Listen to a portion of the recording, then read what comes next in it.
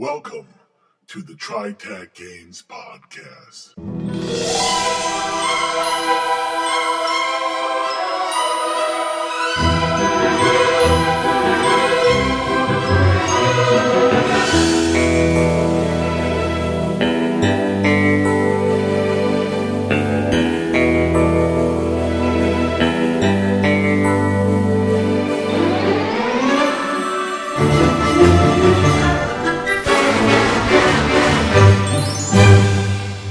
Now, your hosts. This is Bruce. This is John. This is Blix. This is Rav.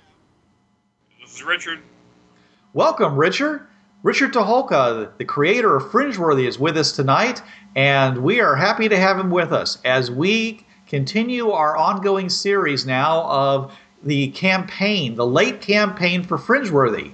This week our topic is, what about those portals we never explored? Can we finally explore them? And John, why don't you talk about why it is that we haven't been exploring some of the portals that are on the Fringe system until the late campaign? Well, some may have been problem portals, like the Libyan Sansi portal on Earth Prime, where going through pretty much will kill you if you're not careful. Well, what does happen when you go through that portal, John? Well, there's a good chance you may catch fire. And catch fire and burn, and you may or may not transit either. You may be sitting on the other side of the portal on the platform on fire, or you may be in the middle of the sand sea on fire, burning up. I'm noticing a pattern here in where you're going to end up immolated. Okay. Well, it shocks you unconscious, and if you do make the transition, you're on fire. Yes. So it's not such a good thing. Oh yeah, it's because if you actually find the portal in the sand sea and unbury it and all that good stuff, you'll see that it's wobbling. It's not stable. It is physically wobbling, and that's a bad thing. Yeah. But there could be other problem portals as well. You know, out there, we have a whole slew of them, and for those players who haven't encountered them yet, they're interesting. Well, most of the portals that are on Earth are problem portals in the sense that they're inactive due to one condition or another. So, Blix, what about the portals that have too high a security rating? Well, yeah, you haven't, in most campaigns, you've set the security rating on purpose. You've set it high on purpose because you don't want players going into it yet for whatever reason. You know, maybe it's too dangerous for their level of character, or maybe there's secrets that you're hiding back there, or, you know, you could even just make it some of those as red herrings so that, you know, it's a high security level for no apparent reason whatsoever. But basically, you know, the higher the crystal, the more rare they are, and they just haven't found those crystals yet, so they can't get into those portals. Trav, what about portals where it's not really a nice place on the other side, environmentally speaking? In order to find that out, I mean, obviously you can look at the pylon and say, okay, you know, we notice that there's low pressure, low atmosphere, or it's high pressure, or it opens in the middle of space. Basically, the pylon readings just show, okay, this is inhospitable for human life. And maybe you have not gotten to the point yet where you can do the crystal key to create a hydrostatic bubble. So you've just said, okay, we can't go in this portal, we're just going to leave it, and just we'll get to it when we can get to it.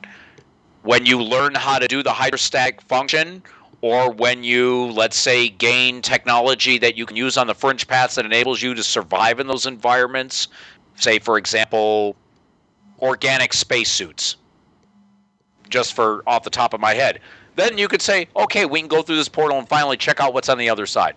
Even some kind of really armored ATV that might be able to provide the equivalent of a spaceship environment might allow you to explore some worlds where, you know, the air is bad. Well, not the air. The air is actually not that big of a problem. But like that one world where there's like a binary sun in the sky, and you were just getting fried with so much ultraviolet and high intensity radiation that 15 seconds on that side was enough to put you into radiation shock. Oh yeah, I remember that. Yeah. I was also thinking about the advanced abilities using the crystals where you can create the force field. Right. Well, we don't want to talk yet about the solutions. Let's just talk about the different kinds of worlds that we're not able to get into. Okay, got it. One of the biggest problems might be that natural laws are so radically different on the other side that the Tremelleran just couldn't deal with it. That's the other places. The places where physical laws are just it's such that you step through and you'll last, say for 10 minutes, and then all of a sudden you're longer. You now start adapting to the local laws, and you disassociate into quarks or whatever because physical laws are different in that universe. And there's also some of the worlds where there were strange mental effects as well, where you literally started getting enormous headaches and even going crazy after a relatively short period on the other side. So you'd have to abandon the exploration of that world because you wouldn't be able to remain sane or functional if you stayed there too long. Other places also include places where magic works and some other things that work that won't kill you just by being there. But we're talking about the other places that are radically different, where you turn on a beam of light and it falls to the ground. Okay. Well, John, what I was thinking was on what we were just talking about was that, imagine you go into a world and at first it wouldn't seem as dangerous, but imagine you go into a world where all the humans speak by telepathy, but they've evolved the ability to hide their thoughts, thoughts that they don't want to say, so that it's just like us. We don't say things that we don't want people to know about. But the fringe-worthy travelers go in there, and their mind's an open book to these people. Well, that is not good. All right. Well, let's hold on here. But Trav, is there anything more on the environmental issues? Well, as I said, the pylons can give a very early indicator of don't go there. Let's see. It's temperature and pressure are the two indicators that you get. Either it's too hot, too cold, high pressure, low pressure. The light is flashing, you have a low pressure. If it's on, it's high pressure. Environmental factors, the pylons give the warning and they just don't go yet. So like crushing gravity would also be something that would keep you from exploring. So if IDET finds a way to circumvent that where their people can go through safely, then they'll decide, okay, we got this, we've worked it out, let's go. But a few other things too, like for example, if you go to a world that's very seismically active, you're being tossed around constantly. Well, how long can you explore a world like that? You can't sleep there. Okay, or the pressure doesn't tell you about constant hurricane force storms that might be going on that world. Well, if it's a world that's all oceans except for a few islands, yeah, you're gonna have a hurricane. You're gonna have two hurricanes, one in the north, one in the south. They're permanent, and these go round and round. There's one we haven't mentioned. I mean, what if the world is just simply too dangerous because of the life forms that are there? Yeah, the ecosystem. Yeah, you can't send the party there because we're talking role-playing characters. They can kick anything's butt. No, but you're right, Blix. That's what I was going to get to next, okay, which was what if it's a world where humans aren't treated very nicely? We ran one with the original Fringeworthy system rules, so you know how unforgiving that was at times. It was back in the 80s, so the whole Vietnam thing was really big, like Rambo, First Blood and stuff, and we had this one portal that opened up into Vietnam, and every time any of us ever went in there, it was almost a TPK. We'd show up, and we're in the middle of the Vietnam jungle, and we would just get tore to pieces. Now, in a Savage Worlds type setting, that might be a little easier to survive.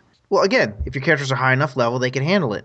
But, first-level characters stepping into Vietnam, into the middle of a war zone, hey, you're not going to make it. They're not ready for it yet. Yeah. Charlie's going to cut you a new one. Yeah, right. Because, you're behind enemy lines, and you're just going to get shot to ribbons. There was an infamous one from this is actually from a different campaign Richard ran, but, we come out, we step out. It's a prairie, it's a desert. There's this tall tower, and some guy goes, it's a tall tower by itself? Yeah. Do we hear any countdown somewhere? Because I think we're in Trinity, and that's the A-bomb they're going to test. Oh, jeez. There's two other ones that I'm thinking of that are too tough for characters, for early characters. That's a Meller Hell. Yeah. I would say maybe a Fringe pirate base. Worse than that would be a different Fringe-using race. Oh. Not just Fringe pirates. Right. This is from the second Portal book, the Coptics. Oh, yes, I've used them Oh, nasty, nasty. Yes, Yeah. I've used them in my first Fringe-worthy D20 campaign, of which the one I'm running now is a spinoff. Oh yeah, they're just rotten. I like villains. Those are worlds you're going to have a hard time exploring. Right. I realized what it was. I just remember what it was. Remember we did a show on dinosaurs? Stepping into a dino world. Beginning character's not going to do so well there. Yeah. Yeah. Also, a world that just had a major ecological disaster, such as a dino killer asteroid hits, or some sort of disaster that it's going to make life there unpleasant and difficult to manage, and for a while, until you can either figure out the life support dome, as we talked before, when the crystal key functions, or it settles down enough that you can actually try. Right. One more that we ran, it was an adventure I designed, and it was a Termelern city. So you actually went into a fully modern Termelern city, and it was the most dangerous thing for the party because, they had no idea how any of this stuff worked, and I had it so that they were teleporting all over the place. The place wasn't meant to be dangerous, but it was dangerous because they were too ignorant to know what to do. Like, they were quite likely to get lost and starve to death. And that was a later campaign one because we had some of the players had Termelern tech abilities, and they had to figure their way how to, transit and stuff properly, and how to keep track of each other and everything, and how to get into the system. Oh, yeah. And for a beginning character, you could accidentally kill yourself easily. Imagine a caveman walking into a modern home. Oh, yeah. It's safe for us. I mean, it's super safe for us. But, caveman walks into a home, turns on the gas on the stove, doesn't realize what he's doing, pulls the stove out and busts the gas line. Ugh, smell bad. Ugh. Has no idea. A perfect example of that would be the movie Dinosaurus. Oh, God, yes. That's a horrendously bad movie, but it's fun to watch. Poor caveman walks into a modern house and just basically mayhem ensues. Yeah. Actually, I was thinking about you say Termelern. One of the things I ran during my first Fringe-worthy campaign was they found a Fringe-worthy a Termelern amusement park. Actually, amusement something, because they're not quite sure there was, because you stepped through, it was total darkness. Then you realize I'm falling, because the portal opened up with no ramp, and it was a drop. You just immediately would start falling and falling and falling until you got caught into a gravity swing. Oh, no. I've heard stories. Once they got caught in it, it took them a while to figure out how to get the heck out of the thing. I just thought of another one that we've ran, and it came from the Stormbringer game. It was the adventure called The Hall of Risk. It's run by this demon Balir, and it has 8 rooms because Stormbringer is all about law and chaos has the 8-pointed star. Anyway, so it's this tower you go into. What the game master did was the portal went into, basically it was like a pocket stop, but this demon was controlling it, and magic worked there, of course. And what made it so dangerous is that the place is set up to take you, to have your character ruin himself to the point to where Balir takes you. There are great rewards and great losses. The things that you bet are things like stats and skills and memories and stuff. So it's really cool when you do a contest and you win and you get a point of strength, right? Really sucks when you lose a point of strength or an arm or 3 points of intelligence. If you don't have a gambling personality, like I always did very well in this adventure, because I would go in, I would play 1 or 2 games or whatever, and then I'd be done. But we've had players who the game master had to take their character because they just wouldn't stop. It's just like a casino. It's slanted against you, and they would just lose into the point where they lost their character. And I could see this being like sort of somewhat of a later campaign type of thing, in that so deceptively dangerous that an experienced character might have a better time, or even better yet, an experienced player might realize, oh, this is not something I want to participate in. Or the GM would want them not to explore it because he would have to pull his punches so much in order to let them do that he wasn't going to give them the experience he really wanted to. Right. In a later campaign, you lose an arm, maybe you could grow it back or get a prosthetic that would be almost as good or even better.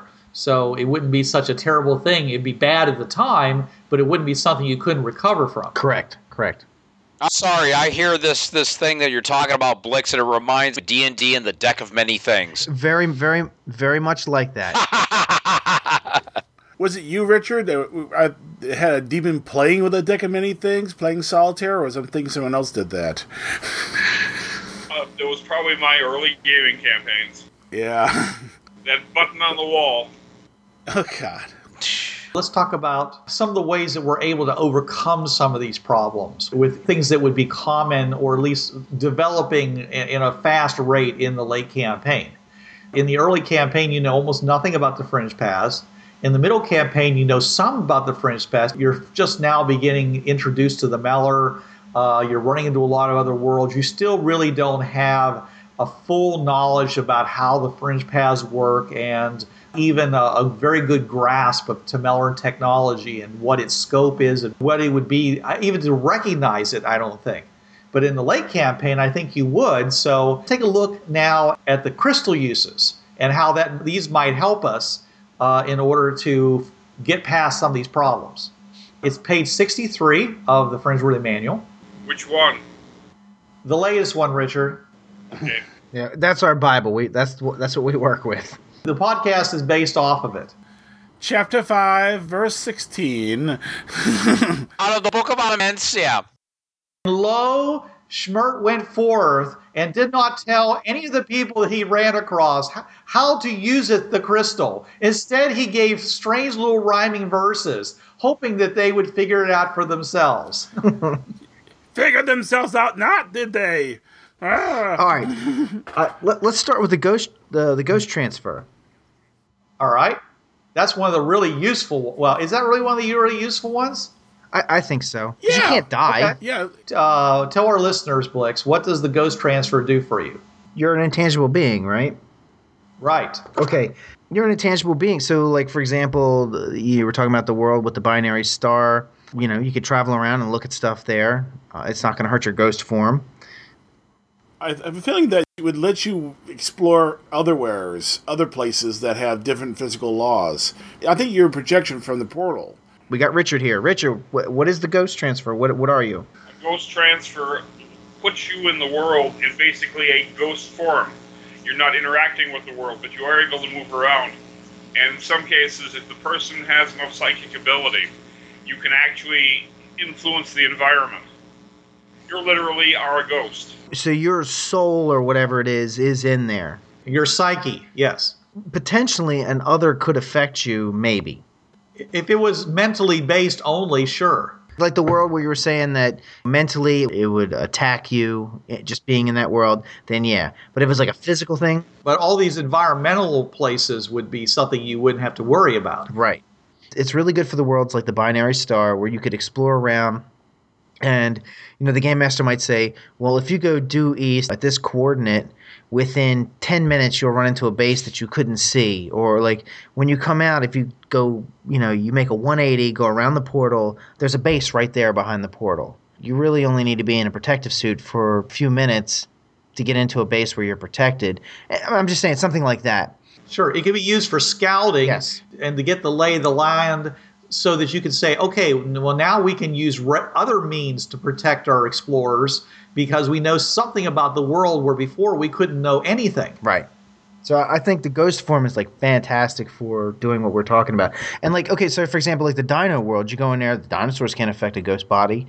But, I mean, you also have to think about, well, what does that get you? You walk out into this jungle, and there's dinosaurs everywhere. I mean, so what? You can walk around. What is the ghost form really going to tell you? In some of the cases, it may not give you anything more than just the ability to scout and come back with information. It may not give you a leg up in any other way. It's not going to let you scan a computer system. No. It's not going to let you read a book. Nope. You're still not going to be able to see in the dark. So if you walk inside of a tomb or something, then you're not going to know anything more than you did before. Right. So it does have its limitations. Well, it does say the ghost transfer, you have a 10% chance to move or interact with anything solid on that world. In fact, they are only visible to the inhabitants of that world for 1 to 10 seconds at a time. Right. Hello. Yeah, just enough to startle them, yeah. Yeah, so you could, if you were to concentrate, possibly read a book, to be able to flip pages. It might take you a while as you're there rolling percentiles to turn each page, but you could sit there and feasibly, with time, read a book. I actually wouldn't have him keep rolling dice. I'd simply say it takes you 10 times as long to read that book. Yeah. Because you guys sit there and go, there goes the page. Yeah, I got it now. Okay.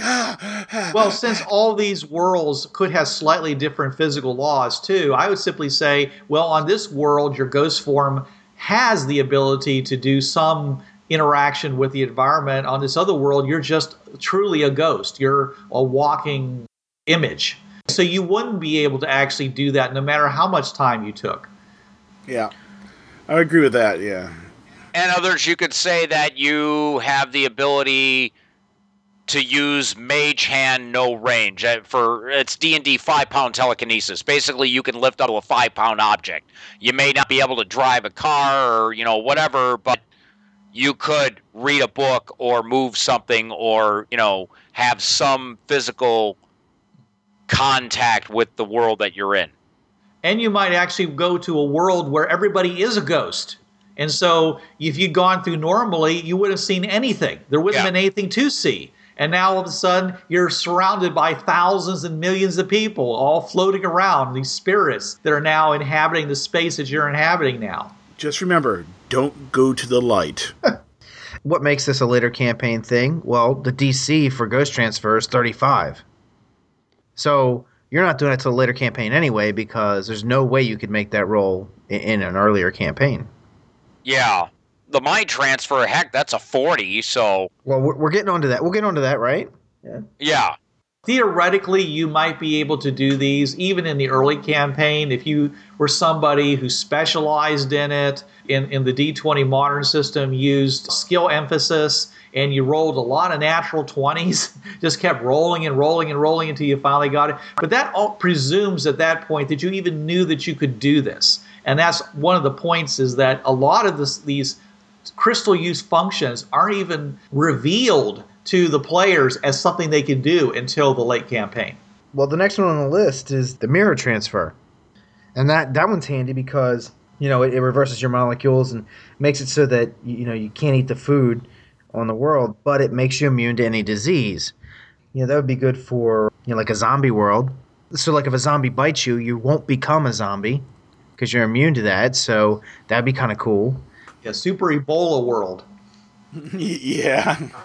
Or maybe Rogue 417. Oh.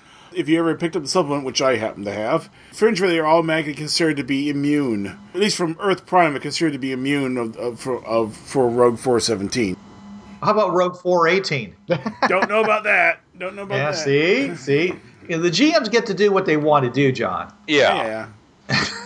Yeah. We love the zombie apocalypse here, and in zombie worlds, I think that's the biggest thing. That's the biggest fear, is because it's one bite or one scratch or whatever. I mean, the zombies can't even injure you, or you're done. With a mirror transfer, you don't have to worry about that. I mean, granted, you have to worry about them eating you or killing you, outright.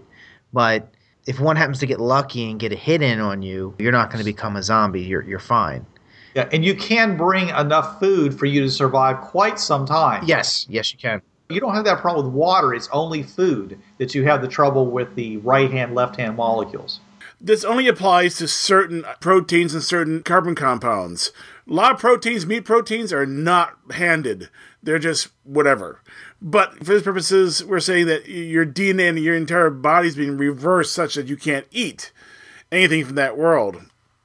Just go with it, all right? Don't write to us complaining that says that doesn't work that way. We know it doesn't work that way.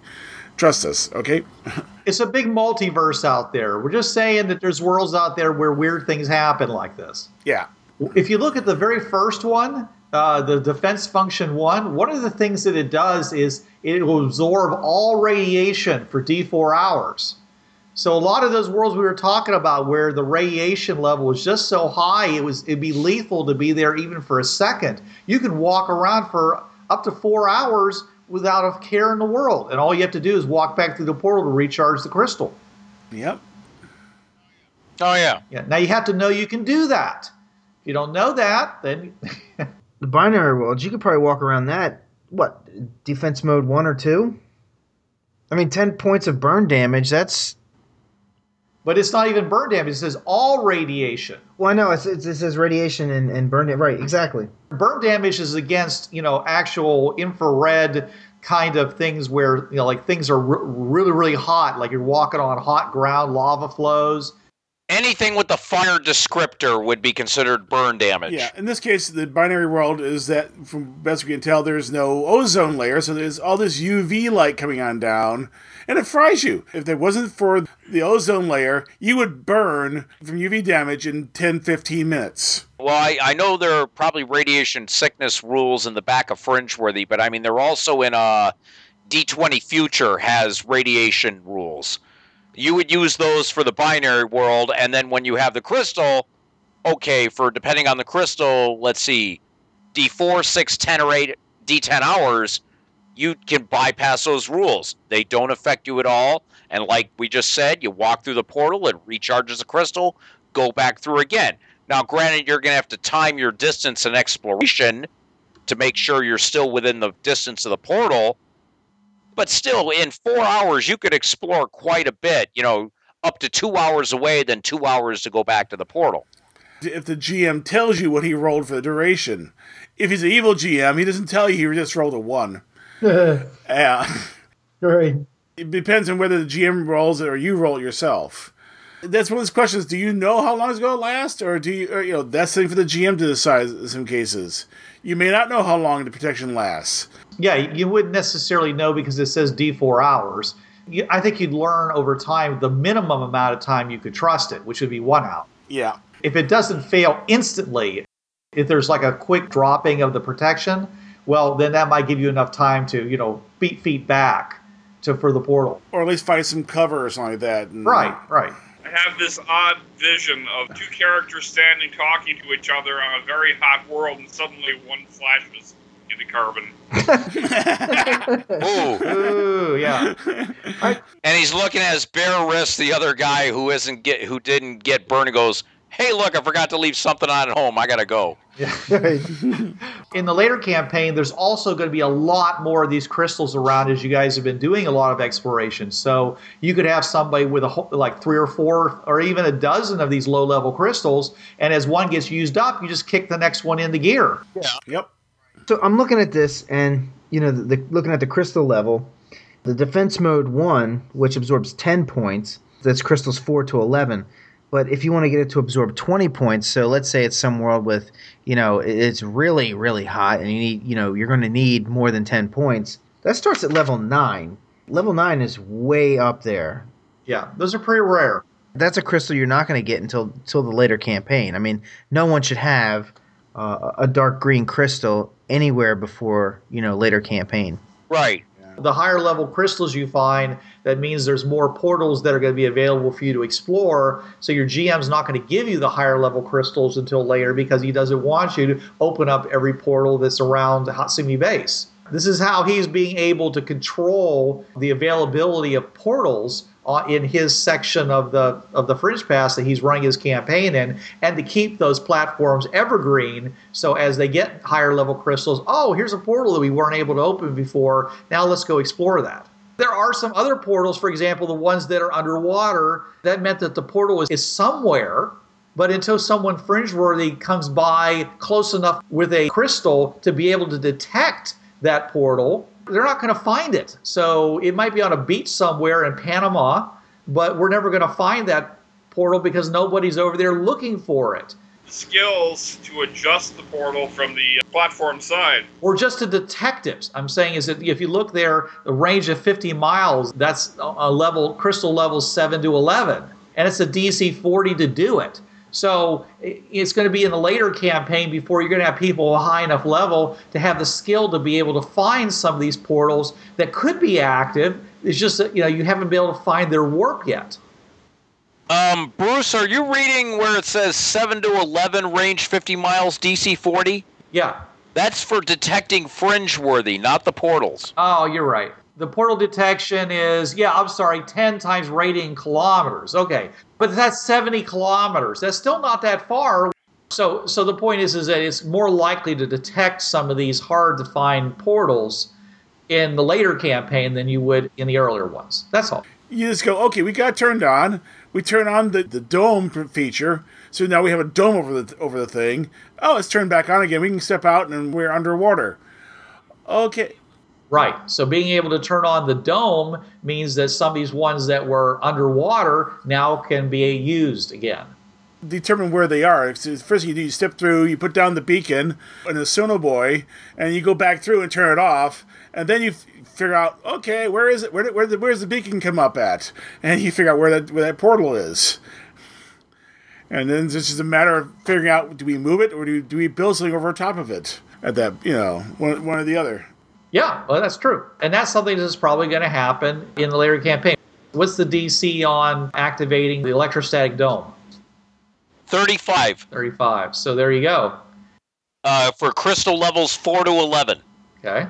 And how big is that portal? I mean, there's no set size. Well, we talked about that before, and to a certain extent, it's the size of plot. Okay. But we know that it's at least big enough to cover the portal itself, so that means it has to be at least 25 feet tall. But really, it's probably going to be whatever size you need it to be. Okay, got it. Well, if it's 25 feet tall, that also means it's 25 feet in radius. It's going to be like a hemisphere. It could be really big like the one at Hatsumi Base, or even bigger, but I'm saying more or less I would assume that it would be the size of plot. As a GM, and you can easily say, okay, if you want to make it bigger, you can, but it's going to be another 35, DC 35, to make it bigger, if you want to, and if you fail, it shrinks right back, it goes away or shrinks. Yeah. Right. Just don't be in there when it shrinks. Don't be that guy. Yeah. So, Trav, tell us about how using the intermediate area transfer would let us explore worlds that we couldn't explore before. The explorers transit to a pocket universe with a ring station at either end. Transiting at the far end completes the trip to the world. A delay area like this is often a mile in diameter and in a natural setting.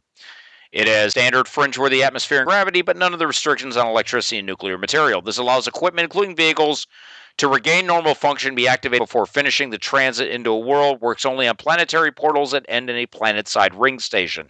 Well, if you were to have the equipment that it would take 10 minutes to recharge, like space suits or environmental armor or certain sensors like Geiger counters that you need to write in instead of having to recharge them for 10 minutes, using the intermediate area transfer would be a good way to get all that stuff going before you go out into the dangerous environment.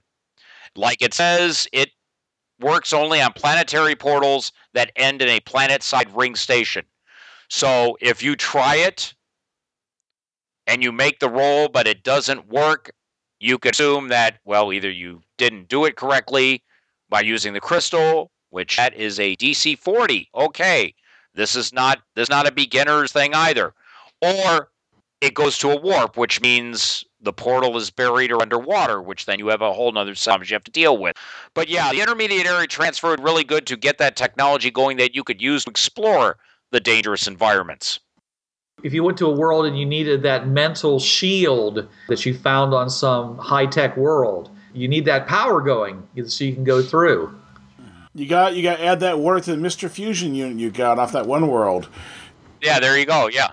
If it's one of those places with crushing pressure and you need a force field going in order to keep you from being flattened into a pancake, well, you definitely don't want to go walking through onto that world because electricity won't be working. You won't have that shield going. So you need a place where you can get all your equipment going before you go through, and this place provides that. Or it lets you power up and assemble and get power up your spaceship. It's an asteroid, and you're going to be going into space. Or for some strange reason, you have a warp that's anchored in space, and on the other side is a black hole or a neutron star that's just a little too close. And you better have a drive in operation, so that otherwise you get sucked right in and you're gone. Wait a minute. If you're going through this intermediate transfer, it's a ring station on either side. Yeah. That's only a 25-foot high portal. It's not going to be a very large starship that you're going to be using to crew and... No, you're probably not going to find that to the land campaign anyways, right? Yeah. Yeah, it's true. Yeah. Special spaceships that go through the portal. Okay. It could be long, just really narrow, too, Yeah. Little needle type. Yeah, okay, all right. Or magically powered or anything like that, Right. So The spaceship from that one movie, The Navigator, which can reconfigure itself as needed. If your solution to the reason why you can't explore the world requires some kind of instrumentality that runs on anything that would normally be neutralized by the portals, this is the way to go and be able to get it all going before you go through, so you do have that protection and therefore are able to go and explore those worlds. Maybe Richard might be able to answer this. Does this intermediate area stay up for the duration, or does it go away as soon as the last fringe read steps through? Okay, it may be pre-programmed into the system. And when it creates a small, pleasant environment for a little while, if you leave things behind in the environment, when it collapses the environment, it will recreate them. And it will stay as long as there are intelligent or life forms in the environment. Okay, so once the last Fringeworthy leaves, it collapses and you have to recreate it when you head back through the portal. If you leave a raccoon in it, then the raccoon's going to be very happy. Yeah. Raccoons, some pigeons, whatever, it'll stay open. Or bring a pair of mice. That way, it'll always stay open, and you don't have to worry about turning the dang thing back on again after that, if you want to come back to this place. Until the mice figure out that they can go through the portal, which in that case, oops. We had an intermediate area transfer right here. Oh, who let the mice out of there? Jeez, yeah. No, actually, if I remember correctly, animals have to be carried through. So they can't go through by themselves unless they're crows. So you don't want to use crows. Yeah, crows are universally fringeworthy, yes. But animals can't go through unless they're carried through. Okay, well then they don't have to worry about them leaving the area. Okay. Yeah. So are you going through that portal? Nevermore. Oh, jeez. So was Edgar Allan Poe fringeworthy? I'm sure on some alternate Earth he is. Oh, yeah. Yeah. If you read in the beginning of the editions, there's a piece of Edgar Allan Poe in each one of them. Oh, yeah. What? Oh, yeah, that's right. Yeah. What? Yeah, the missions at the end of the book. Or up in the intro of the book. The one quote about the whirlpool in the ocean and the rainbow above it. What the Arabs call the bridge to other worlds. It was out of the Poe quote, out of Descent into the Maelstrom. Hey, because I'm a Baltimore native, right? Edgar's one of my homeboys. Yeah, here it is, page Roman numeral 6, and I quote, "But still I can make out nothing distinctly on account of mist in which everything there was enveloped, and over which there hung a magnificent rainbow like the narrow and tottering bridge which Mussulmans say is the only pathway between time and eternity. A Descent into the Maelstrom, Edgar Allan Poe, 1841. John, why don't you jump in for the mind transfer? That's probably one of the methods of us handling a lot of the weird places. It confirms to you, the player, that there are intelligences on the other side. If it's a really, really strange place. And this means you get a body you can use. It's not your body, but it's a body you can use to explore this world. Or it also can be very, very human bodies. We had one case where a group transferred into a world, and out of 8 of them, 7 of them went into the bodies of humans, in fact children who were under 10 years old, and a 16-year-old who was basically special and became incredibly intelligent suddenly with that fringeworthy mind. And the last person ended up in a goat. Oh, that'd be me. But actually, that would be a solution to, say, a dino world, where it's just too, for various reasons, you don't want to go through with machine guns blazing and kill every dinosaur in sight, but still, you want to explore and check it out. If you're lucky, you get put into a top, apex predator. If you're unlucky, you're a top apex prey.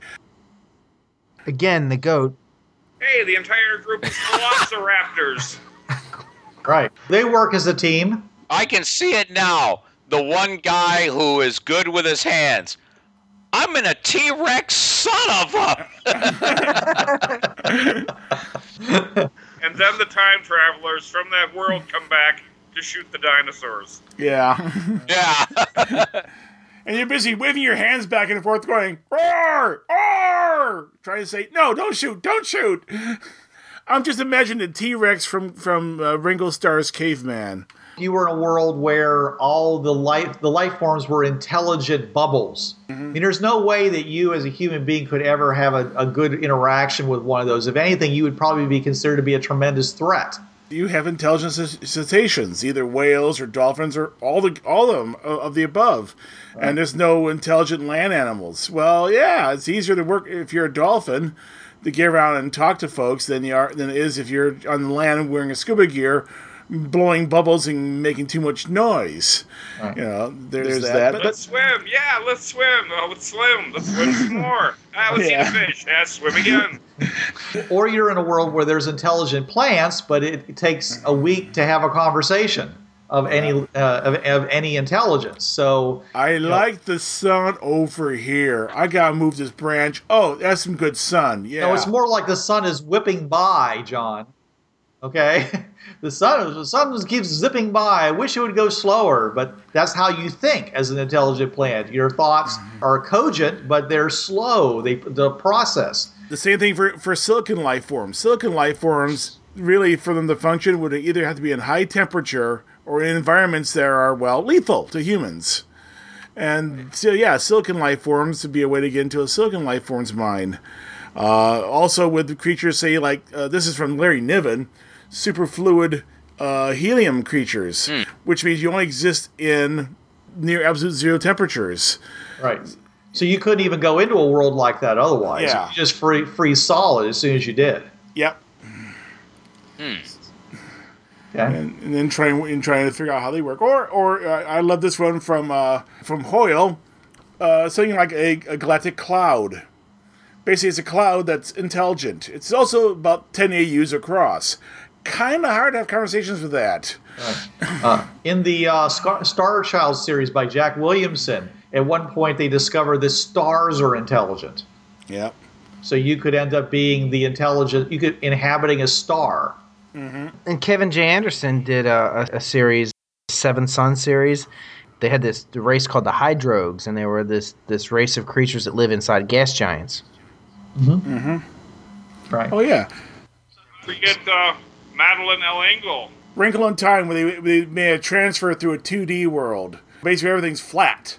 There's no third dimension. It's all two-dimensional. So all these weird places, where the physical laws are radically different, or these situations where time is a real element, and as a human being, you wouldn't be able to have any real conversation. It might look like a really boring place to you because there's nothing but rock and big giant stars light years away, and what's there to do here? All of a sudden, you use the mind transfer, and you're in a very rich social environment where people are discussing things that they've been discussing for millennia, and it might be great wisdom. Though I would have to say, though, in places where people take their time talking, you may want to consider doing, was it a time transfer? Or I'm thinking the wrong thing here.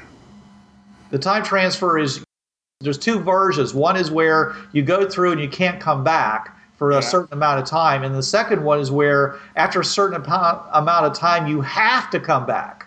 It automatically retrieves you, which is good to go in a world that is like very militaristic and might know about the fringeworthy, don't want to have anything to do with them. So if you explore the world, there's a chance you might get captured and imprisoned for the rest of your life. Oh, and then there is time lapse transfer, where basically you can't go through the portal for a set period of time. That was the first one I mentioned. Oh, never mind. Where you can't go back through, yeah. And there's timed transfer. But I think we mentioned that the one where you travel back, where one of the problem portals is you travel back in time. It's basically it's a time shift portal. Yeah. That really should time be paradox. To my opinion, that's actually a power. That's something you can tap into. It's probably a 40 or 45. We suggested that during our time travel podcast, that there might be another power that we didn't have listed in the book, which was the ability to use the portal to actually come into the world at a different point in its time-space continuum. Yeah. But we also said that if they did that, they wouldn't be able to exit any earlier onto the fringe path than the time that they entered the world, so that there wouldn't be any problems with Yeah, Time Paradox. So Yeah. it's a good episode. Any of our listeners who haven't listened to that time travel one really should check it out. Yeah. It hurt my brain. I wasn't part of that one, and it hurt my brain. Yeah. But this is one where you would go back. You go back, say, a month, so you can have that short conversation that takes a month with the tree. Right. You know, one of those things. And but also, I think mind transfer could have some downsides too. Because for one thing, you're taking over a known person, Bob the Willow, and you're just taking over Bob the Willow, and you're not acting like Bob. Right. Well, it does say that it does not cause any mental harm to the person by this happening. But you're not Bob. Yeah, and in a world that actually had a Meller infestation, you're not acting like Bob. They may actually go, he may be a Meller. All the more reason to be just a mental transfer, huh? Yeah. They could kill you. They could imprison you. It's too bad about Bob, of course. Yeah. But at least you're not getting killed doing this. Yeah. I feel bad about Bob, though. Yeah, Bob's a nice guy. Shame about Bob. What about Bob? Yeah. Anything outside of the portals now? Let's just talk just in general about some of the technology that, and we mentioned it a little bit so far already, that might be available in the late campaign that would really help us explore some of these worlds we were talking about. Blix? All right, so I'm thinking we're talking about just like crazy, any kind of technology that you want to give the players. But at this point, you'll have spent enough time in the remnants of the Commonwealth in some of the worlds where they still have some technology to get your hands on some pretty choice stuff. Okay, I like force field belts. Mm-hmm. Most people think a la Dune, but I like, if you ever played Dark Forces, which was a Star Wars video game, basically that was your shield. It's how you kept you alive. Anything like that. There's a couple games that have that, but... They stole that from the animated Star Trek series. Did they? Okay, all right, so a personal force field belt, that's cool. They stole that from Magnus the Robot Hunter back in the Key comics, John. And he stole that from... No. Well, whatever. All right, so I'm also thinking some kind of flying device. So maybe like, the Micronauts. Remember the Micronauts? There's the backpack wings they had so they could fly places. Oh, yeah. Oh, no. Right. Give me a Buck Rogers anti-grav belt. Okay, sure, Right. sure. Whatever. However you want to do it. So you have a world where the ground is all lava flows. Mm-hmm. It's stable enough for the portal to be there, but it's going to roast you if you spend any time there. Right. But you could fly up in the air and be safe. Right. Or I'm thinking, anything like an Iron Man type suit. Mm-hmm. Where it's armored, it's protected, it has an environmental system, you can fly around, maybe it has a defense system built into it. And this is just all personal equipment. Right. Or a mech.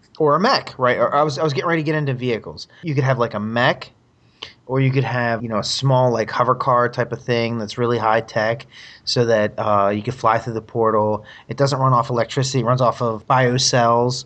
Right. That's a biological life form that generates electricity. You would need. Think about it. You get a force field belt or an anti-gravity belt or any of that kind of stuff. It could even be a creature that you've been able to harness that has anti-gravity and flies. And you got Termelin technology, which like biological creatures, because they're really big on their bioforms.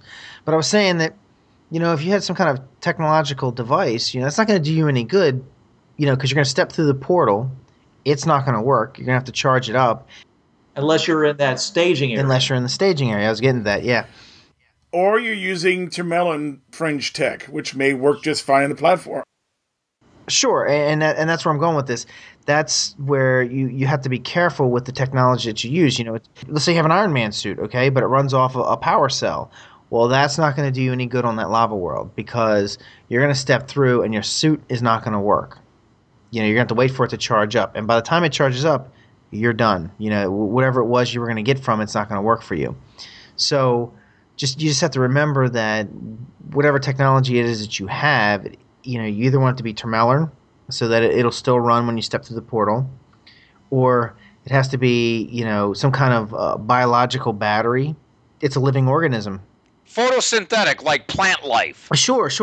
Or I was thinking, remember Spider-Man had Venom? Where Venom came from, Spider-Man. A symbiote. Yeah, he went into Secret Wars and he got this suit, and the suit was actually a living organism. Yeah. You could have a suit like that. Maybe it's a living organism like that, but it's going to have to be something in those lines.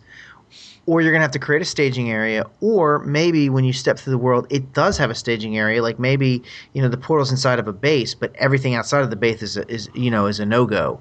So you step into the base, you get your suit powered up or whatever, and then you fly out and do whatever you got to do. You could have a world that's dead, but there's a thriving interstellar population, and so you have a star drive that you've been able to bring over to the world and power up and use it to take off. Yep.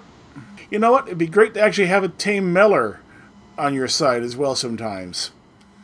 Just for that extra information you can get from people that you normally can't get unless you're a telepath. Right. We talked about the possibility of curing the Meller, and then you can use them as a resource. If you're high enough tech, figuring out how to take a Meller and turn him into a suit. A Meller suit. Wow. You know what? That's not that far-fetched, John. Honestly, we were thinking about it saying, wow, that's kind of crazy, but why wouldn't the Tremellern have used them for something like that? They could change it in any shape, so why wouldn't they be able to do that? I mean, that's not really that far-fetched. I mean, what do you think, Rich? You got to wake Richard up for these questions. Richard, what do you think of creating, once you get high enough technology access, of creating a Meller suit that you can put on and wear? A shape-changing suit. Yeah. The only problem would be everybody would, when you step through that portal, if they knew what Meller were, you would have a bullseye on you. There's that, of course. Right, but assuming they didn't know? I'd be very cautious. It could be done. Why not a skin suit, much like we use in FTL, in the alien life form? Yeah. Oh, yeah. Yeah. Dressing up like the Orban. Yeah, I remember that. Wow. Okay, call me insane. I know you will. If you're high enough technology level, if you got high enough tech, figure out how Mellers are made. So you make a Meller body, but instead of using a Meller mind, you put your own mind in there. Right. Or you could even do that with a robot body, where you could just transfer your mind into a robot analog of yourself. In all ways, it looks like you, it acts like you, it has the same range of motion as you do, but it's inured to the environmental effects that are on that world that are causing a problem. You just transfer your mind into it, and off you go. Yeah, you have a Meller suit. Well, actually, it's not a suit. It's a Meller body that you've transferred your mind into, and being a creative person and having access to a lot of DNA, you can take on various shapes and forms, so you can step through not as a Meller but as a person. And then later on, shake someone's hand and get some DNA samples, so you can start changing appearance.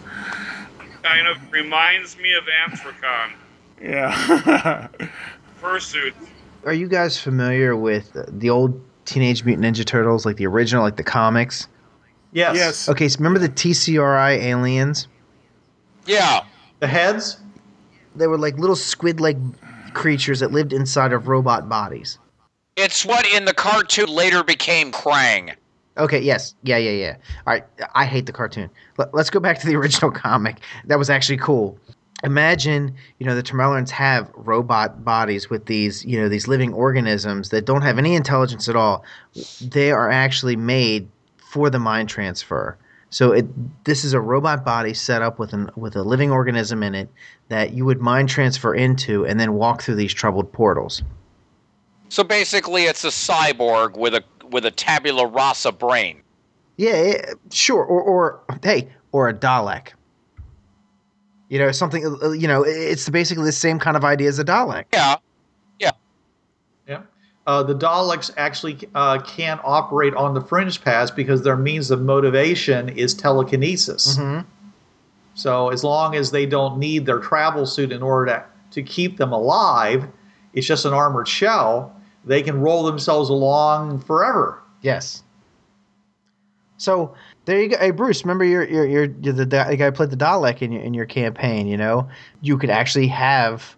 maybe the party winds up. If you're a game master and you want to use them, you could have this in a later campaign. Maybe you have, they walk into a city or something, and they find all these Daleks who are completely inactive, and their actual purpose is for mind transfer to go into worlds that are troubled, so that they could explore. Maybe they were invented by the Tremellarn. Maybe Davros is a some twisted person who has figured a way to use them in in his devious methods. You could actually incorporate the whole Dalek and Davros, that whole line into the whole Fringeworthy storyline without nerfing it or cheesing it. It would actually make sense. Right. Well, in the later campaign, you'd have enough a personal, character power that you wouldn't have to nerf the Daleks or Davros in your campaign. And that's one of the points, of doing certain adventures later on, is because the characters are now able to handle the level of threat and challenge that they couldn't have in the middle or early campaign. But understand, if you start screwing around with people, on especially humans, a blue police box will show up. Yeah. And you best run for the portal, because that's your only chance of surviving. Doesn't matter. You may think you're better than a doctor. No, you're not. Oh, that's just a wonderful thought, John. A fringe-worthy Gallifreyan Time Lord. Oh. He has gone to other dimensions. Yeah, he wouldn't need to be fringe-worthy. He could transfer onto the fringe pass. Yeah. Oh. All right. Any other ideas here? Oh. Because we pretty much covered it as far as I can tell. And Did Blix, he was talking about like organic technology. Yeah, okay, like a plant environmental suit. Yeah, okay. Photosynthetic converts to electricity. Yeah, okay. there is one other reason why you might want to keep the campaign until the exploring some worlds. And that is, if those worlds were fringe-aware, and if they had the ability to find their own fringe-worthy, or if they were, in fact, universally fringe-worthy, you want to wait until IDAT and your own little personal Commonwealth is big enough to be able to stand against them once they find out that there's a portal out there into a bigger world. Yeah. Okay, you run into them in the early campaign. They say, thank you very much for giving us this great place for us to explore and conquer. Right. And nobody's going to stop them. Richard, can a prime world also be an alternate world for someone else? That is, you have the prime. You have the eight prime portals. Can you also have alternate portals from another prime out there someplace else, also in that same world? No.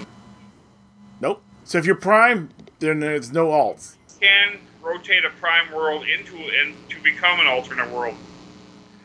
That's not happy. John's got himself some kind of a devious idea that he's hoping that you're going to give him permission to do, Richard. Well, no, you don't understand. That would suck. But let's say you're part of the Commonwealth and you have your 8 prime portals, and you depend on all 8 of these portals in order to prosper. And all of a sudden you get demoted. Congratulations, you're somebody's alternate. Kiss those 7 other portals goodbye. You want to know what type of drama that would... Imagine if that happened to Earth Prime. Yeah. That would suck. Yeah, the Chileans would definitely be ticked off. Unless it was their portal that remained, yeah. Would also be a good way to isolate a very problematical world. So that begs the other question then, Richard. Can an alt world be an alternate for another prime? No. You're either a prime or you're an alt for that prime, and that's it. Either you're a prime with 8 portal, or if the system clicks, whatever the world was on that alt becomes the prime, and everything else is an alt. So it does a swap. It swaps. Okay. Now there's an idea. that definitely is later campaigns. Yeah. Yeah, that would have been something that in the original layout of the Fringe Pass, the Victorians would have liked, because they were just an alt. But in our power as designers, we said we'll make him a prime. Yeah, that's right. Those turtles weren't using their world very much anyways. The prime that the Victorians became was called Turtle World, and it had nothing but mud swamps and hot pits and lots of turtles.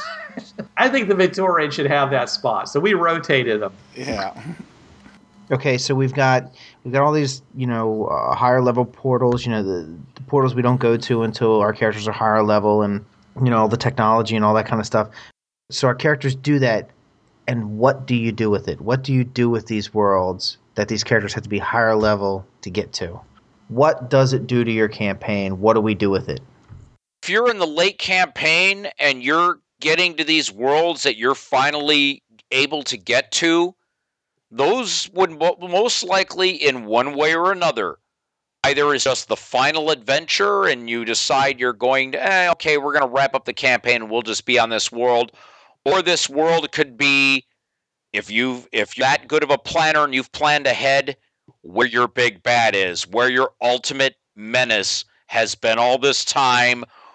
And let's say he's been all his little machinations and plans, he's been from this world. He's able to get out but can lock you guys out.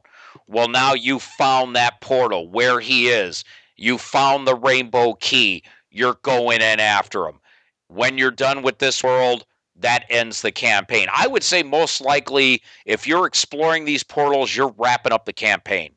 It may be that one world or it may be a series of worlds you just have gotten to, but you know sooner or later you've explored all that you can explore. Or let's just say, for sake of example, let's say the last portal you explore is, the one that hooks the hardwired hinterland.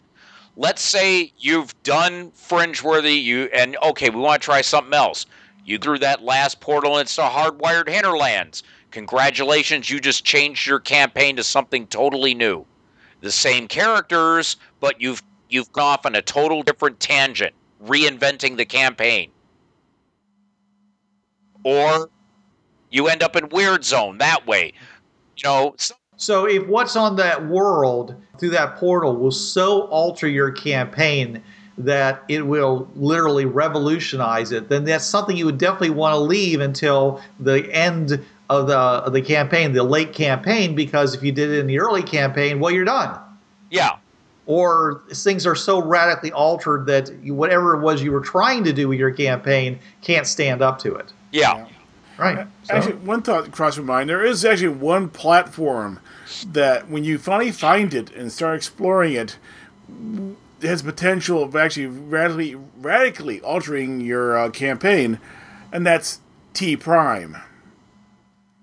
It's the moon-sized platform. That means it has alternates to T Prime off of it. Those alternates are going to be full of Tamerlan. What kind of Tamerlan? You don't know, but you know what? Finding a bunch of Tamerlan you can start talking to and working with can really radically alter your campaign at that point. Sure. I mean, if you go through any world that has a huge amount of differences in technology, philosophy, point of view. The one I've been thinking this entire time that we haven't mentioned is Vampire World. Yeah. Where you have ancient race of people that like to eat human beings. If you're high enough level characters, you probably can get them to negotiate, where earlier on they would, as I said, they just come out and say, thank you for this gift. We will see you at dinner time. Or just the fact is that we don't have to listen to you. We're going to just go do our thing. Instead of integrating them into your campaign, you now have this enigmatic force that you have to deal with. This is a comic book series called Atomic Robot. It's a great series. I think it's put out by not Dark Horse. I forgot who put it out. I have to look it up.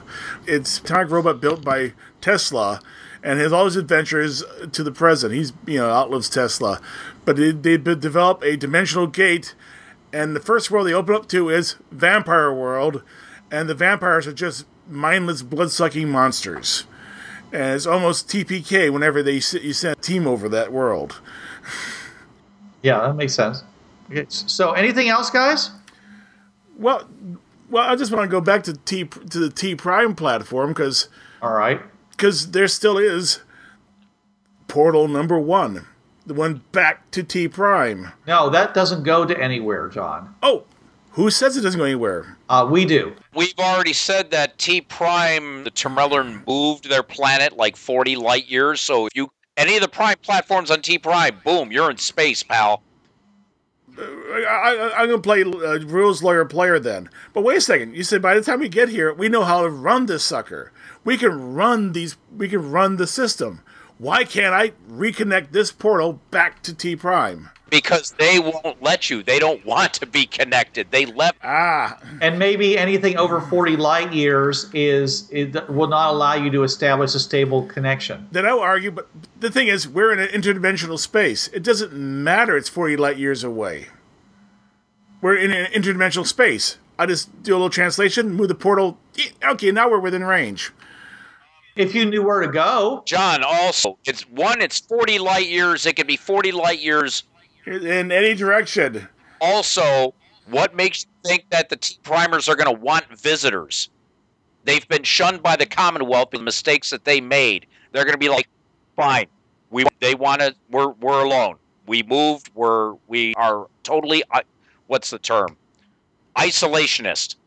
They're not going to want anybody popping through, and I think by now they would have defenses if anyone tried to breach through the dimensions to get to them. They would be Zort no. Richard, when they moved T Prime, did they just move the planet, or did they move the entire solar system? The T Prime, the main world. Well, it's hard to describe because we haven't really covered it ever. Yeah, it's open territory at this point. The T Prime is the juncture point of the bigger system. So if you want to turn the big system back on again, you need to get the T Prime. The 600-foot portals. Ooh. Well, John, we've already had a discussion about this very early on in our podcast, and we said that if we made any decisions that they were going to hold true. So really, there's no point talking about this now. You just go and review the earlier podcast. Oh, but I'm a GM. I can change my mind anytime I want to. To me, that's actually a valid question. Okay, so we find T Prime. So yeah, the T Prime, the portal number 1 doesn't work anymore. It's shut down. There's no black surface. It's just a ring floating there, an empty ring. But still, there's a lot of things in that platform that still pop out and look around and look and check. Yeah, there's hundreds of portals on that platform because it's the size of a moon. That right there could easily be a campaign changer, because now you're running into Tamellan, who never found they may actually be alternates, which they decided not to contact their alternate selves, so they know nothing about dimensional traveling, but they have all the rest of their technology. Yeah, it could be Schmert's homeworld. Yeah, it could be Schmert's homeworld. Yeah. And one of the reasons that you didn't explore some of these worlds is because they're so far away down the fringe paths that you haven't just gotten to them yet. That's true. It's a million worlds. Generally can't read Tamellan, and you can't use the shuttles. The automatic gift of language, does it gift you the ability to read Tamellan? I would say yes. In the shuttles, the problem with the shuttles is there's so much. It's sort of like taking every yellow pages on the planet, putting them all together and saying pizza. Yeah.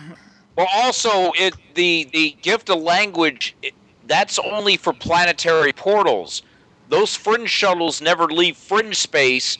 The only portals they go through, portals that leave to and from pathways. I think we said, though, that going through the platform, at the T Prime, the shuttles do come out. Imagine fields as far as you can see under domes, where these shuttles have come out of 50-foot, 25-foot platforms. For those of you who haven't listened, Mark Kinney ran a Fringeworthy game, which he ran into a Tamellan world. And one of the first things that happened was the Tamellan equipment reconfigured itself so that, one, they could read the dials and operate the equipment. Because it's smart. Not intelligent, but smart. And realized for the people to use it, it had to reconfigure itself so they could use it. If you're looking for pizza, and you need to know the specifics, and things may have changed in the last few hundred years. Schmert's still re-indexing the system, so it hasn't been re-indexed yet. So yeah. And also, I would think maybe the Tamellan, they made it to where, okay, Tamellan A through L do not give that as a translation gift. All the other languages, fine. Those languages, you have to be of, that particular, what's the term I'm looking for? Genotype. Even though, say, all people of Earth are Tamellan, it just, some may look like bear cats, some may look like humans, some may look like humanoid spiders. let's just say they may have wanted to where they didn't allow that as part of the translation option. Or they decide after the fact, okay, we're taking our balls, we're taking our toys, we're leaving. Oh, by the way, you can't read this stuff now, can you? Bye. Yeah. It'd be another restriction just like the energy filters and the fringe-worthy filter and anti-Meller filter. It could be just another one that's hidden that you don't find out about until later. Much later, like the late campaign. Where you finally figure out, okay, hey, what's this about language? And you turn it on. So now everything gets translated. Campaign, they kept noticing that they'd look at Termelern signs, and 10 minutes later, they were different. They were flipping. They started to try to catalog the Termelern writing as Termelern, Termelern B, Termelern Linear B, Termelern, what was that? And I don't know what that was. And then there was Termelern Graffiti. It was all written in prime numbers? And it kept changing. Poetic prime numbers. I think we've come to the end of our discussion here. Let me add one note on this. Some of these portals that are locked off may be simply locked off because the things on the other side are fragile or there's something that's being protected. Not necessarily anything bad. They may be wonderful things on the other side that they wanted to make sure were safe. Ooh. Yeah. Like a culture that really doesn't do well with other cultures, but it's a beautiful culture. And yeah, you can do mind transfers, you can old Mellers through, but if you step through, you pretty much have destroyed their culture. Destroyed their world. Because they just can't handle strangeness at all. That could be one of those reasons why it was closed off. It was closed off for their protection, not yours. It could be a warehouse of things that the Termelern held dear, like things that they found in their early explorations, that they like a warehouse or a museum, and they just wanted to lock it off.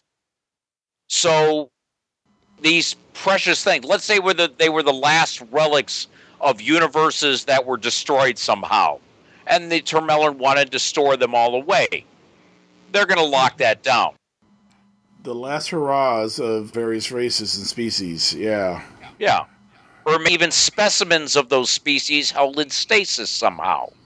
There could be a nature zone they decide, let's just close it off and check it once every 10,000 years and see what happens, see what's changing there. So it can be locked off because it was someone's science project and is now locked off and you can't get in until you can find the right level key. There's nothing there because it's a science project and it's still cooking. So there's other reasons why portals are locked off. They could be entirely for personal reasons. There could be a portal that's locked off because it's someone's home. Someone used to live here, and when they left, they decided no one else can come in here. I just rainbow key it. I know no one's going to get in there until I decide to come back, and I'm never coming back. So, okay. All right, so there seems to be an awful lot of good reasons why portals would not be available, not just because they're too dangerous or too threatening. There's a whole lot of reasons why some portals might not be explored until the very end of your campaign, or at least into what we call the advanced or the mature campaign. So there's a lot of stuff out there for you to explore, even after you've been playing the early, middle, and even into the late campaign. So be sure to keep your mind open for the possibilities that are out there, and don't just think that when you find a portal, you need to go in guns blazing. So remember, folks, you can catch more flies with honey than with vinegar. Actually, you can catch more flies with manure, but anyway. All right. Well, these and other thought-provoking questions will be answered in the future. But you're going to have to wait. Until then. This is Bruce Sheffer saying there are a million worlds out there, so go explore them. This is John Ryer saying keep your powder dry and keep those cards and letters coming in. This is Blix. Don't hate the game. Hate the players. And this is Trav. There's a reason why it's called gaming. It's for having fun. This is Richard Tahoka. Wait till you see what's coming next. Yo, brothers, this was the TriTech Games Podcast. You know the drill. It's protected under the Creative Commons License 3.0. No commercial reproduction, no derivatives, and sucker, you best attribute this to the folks at TriTech Games. And if you don't, We'll be after your sorry butts, 'cause we're some bad mothers.